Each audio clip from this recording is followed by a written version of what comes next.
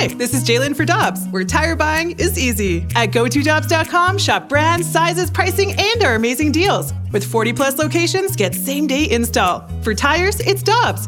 For deals you can use, click on GoToDobbs.com now. It's only a kick, a jump, a block. It's only a serve.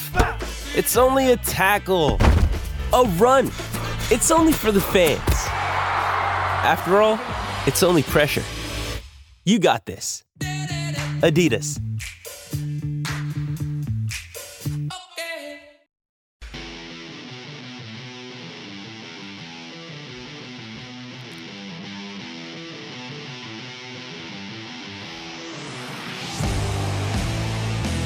Danny Mac, Randy Carricker with you, and we go to the Brown and Crouppen Celebrity Line. Jay Delsing is standing by, former PGA Tour golfer.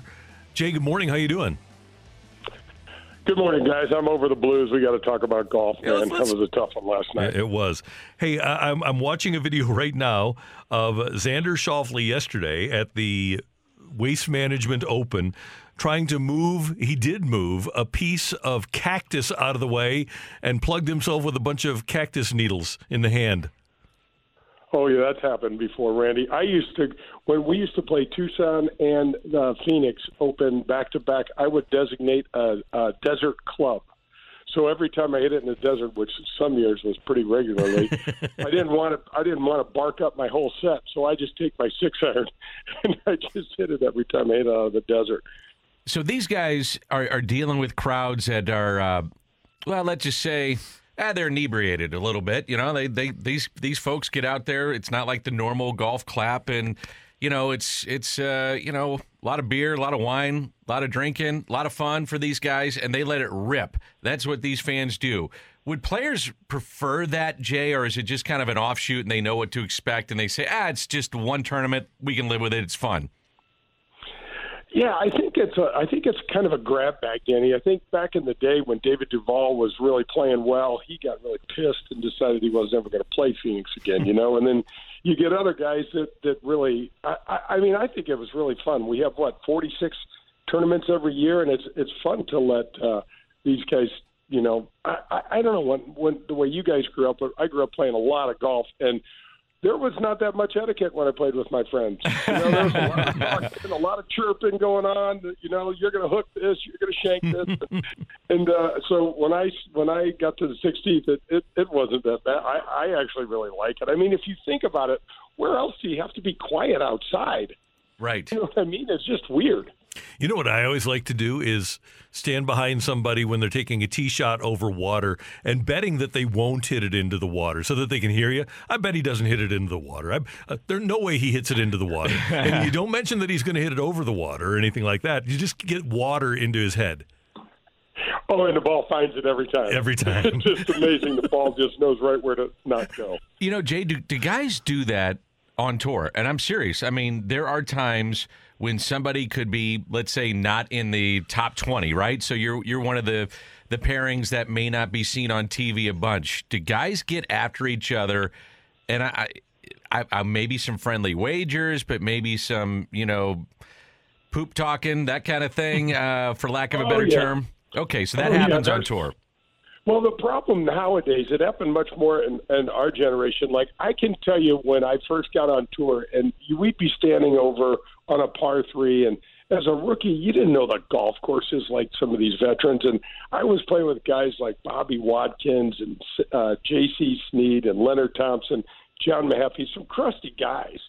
And there was so much gamesmanship because they would take, 2 extra clubs and hit this little soft shot over the water because they knew what they were doing, and they'd go back to the caddy and go, man, I busted that, hit it as hard as I could. You're standing there going, wow, man, I don't know. But, and then there's always somebody, though, that would pull the plug on those guys where you're sitting in the lunchroom and one of the older guys that wasn't, buying into it would come up and tell you, boy, I hope you didn't listen to what Leonard said after he hit on the par 3s today. And you look up and you're like, man, there's a lot going on out here that I had no idea about. Do you think Scottsdale, because of the 16th, lends itself to a little more of that? Do guys loosen up because they're at this tournament?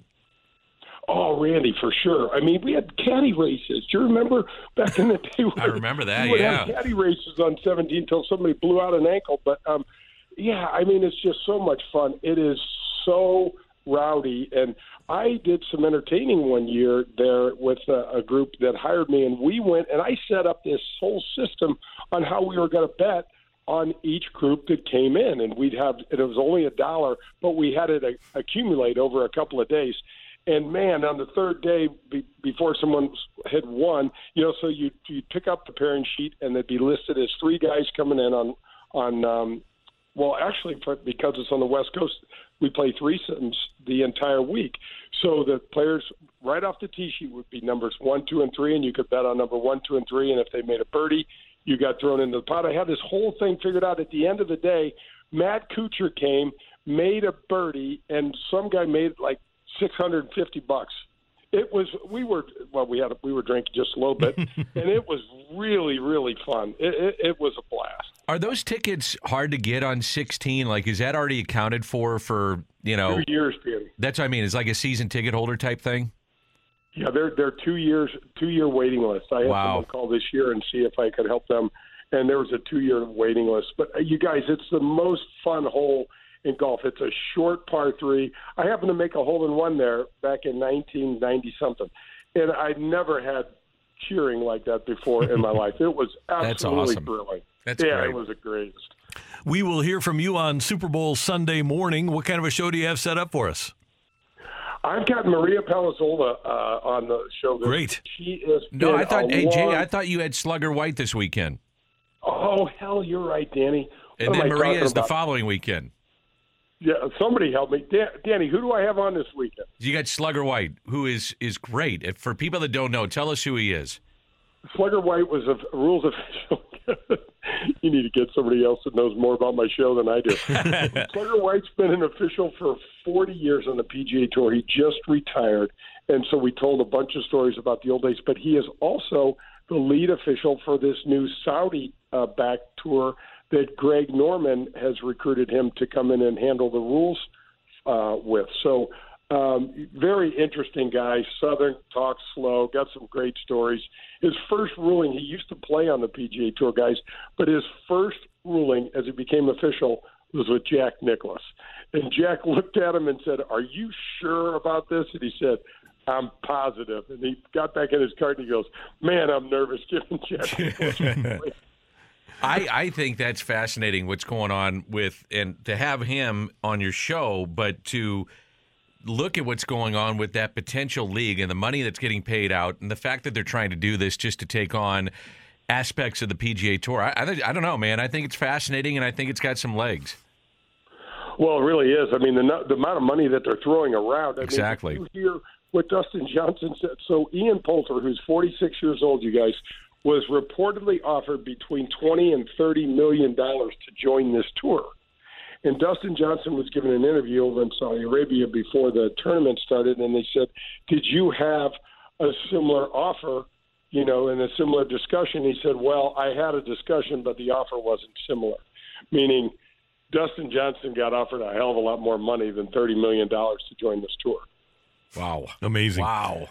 Jay, crazy. We'll be tuned in on Sunday morning and have a great show. Thanks so much for the time. We appreciate it, and we'll talk to you soon. Love to listen, guys. Keep doing it. Thanks. Jay.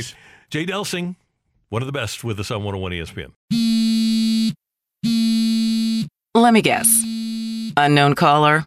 You could reduce the number of unwanted calls and emails with online privacy protection. The latest innovation from Discover will help regularly remove your personal info, like your name and address, from 10 popular people search websites that could sell your data. And we'll do it for free. Activate in the Discover app. See terms and learn more at discover.com/online privacy protection. You're finally at that hot new spot, the one your friends keep raving about, sitting across from your date. It's going... Another round? Really well. And that dish you've been dying to try? Oh, it's headed your way. You can smell it, hear it sizzling fresh off that skillet as it comes closer, closer, and served. Go ahead, enjoy. After your phone sneaks a bite first. When you're with Amex, it's not if it's going to happen, but when. American Express. Don't live life without it.